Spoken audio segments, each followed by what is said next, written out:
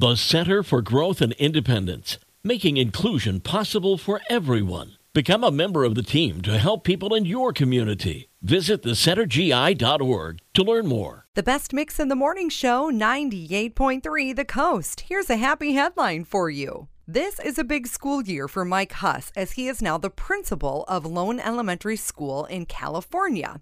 His journey to becoming the principal has been amazing. So Mike attended the school as a young boy. Then he moved away for a while, and when he returned, he got a job at the school as a janitor. As a janitor, he made an effort to connect with the students.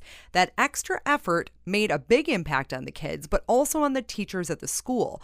Those teachers were so impressed with Mike's ability to connect with young people that they encouraged him to get into teaching. So he did. Got a teaching job, and did that for 19 years. Along the way, he set his sights even higher. All of his hard work and enthusiasm paid off when he was named principal of the school this year. He's excited to make an even bigger impact on the school that he loves. And he said, I really think that I can do this job because I have the support of everyone. I have to try my best every day for them. That's a good one. And your happy headline of the day. Madonna is up next on the best mix, 98.3 The Coast.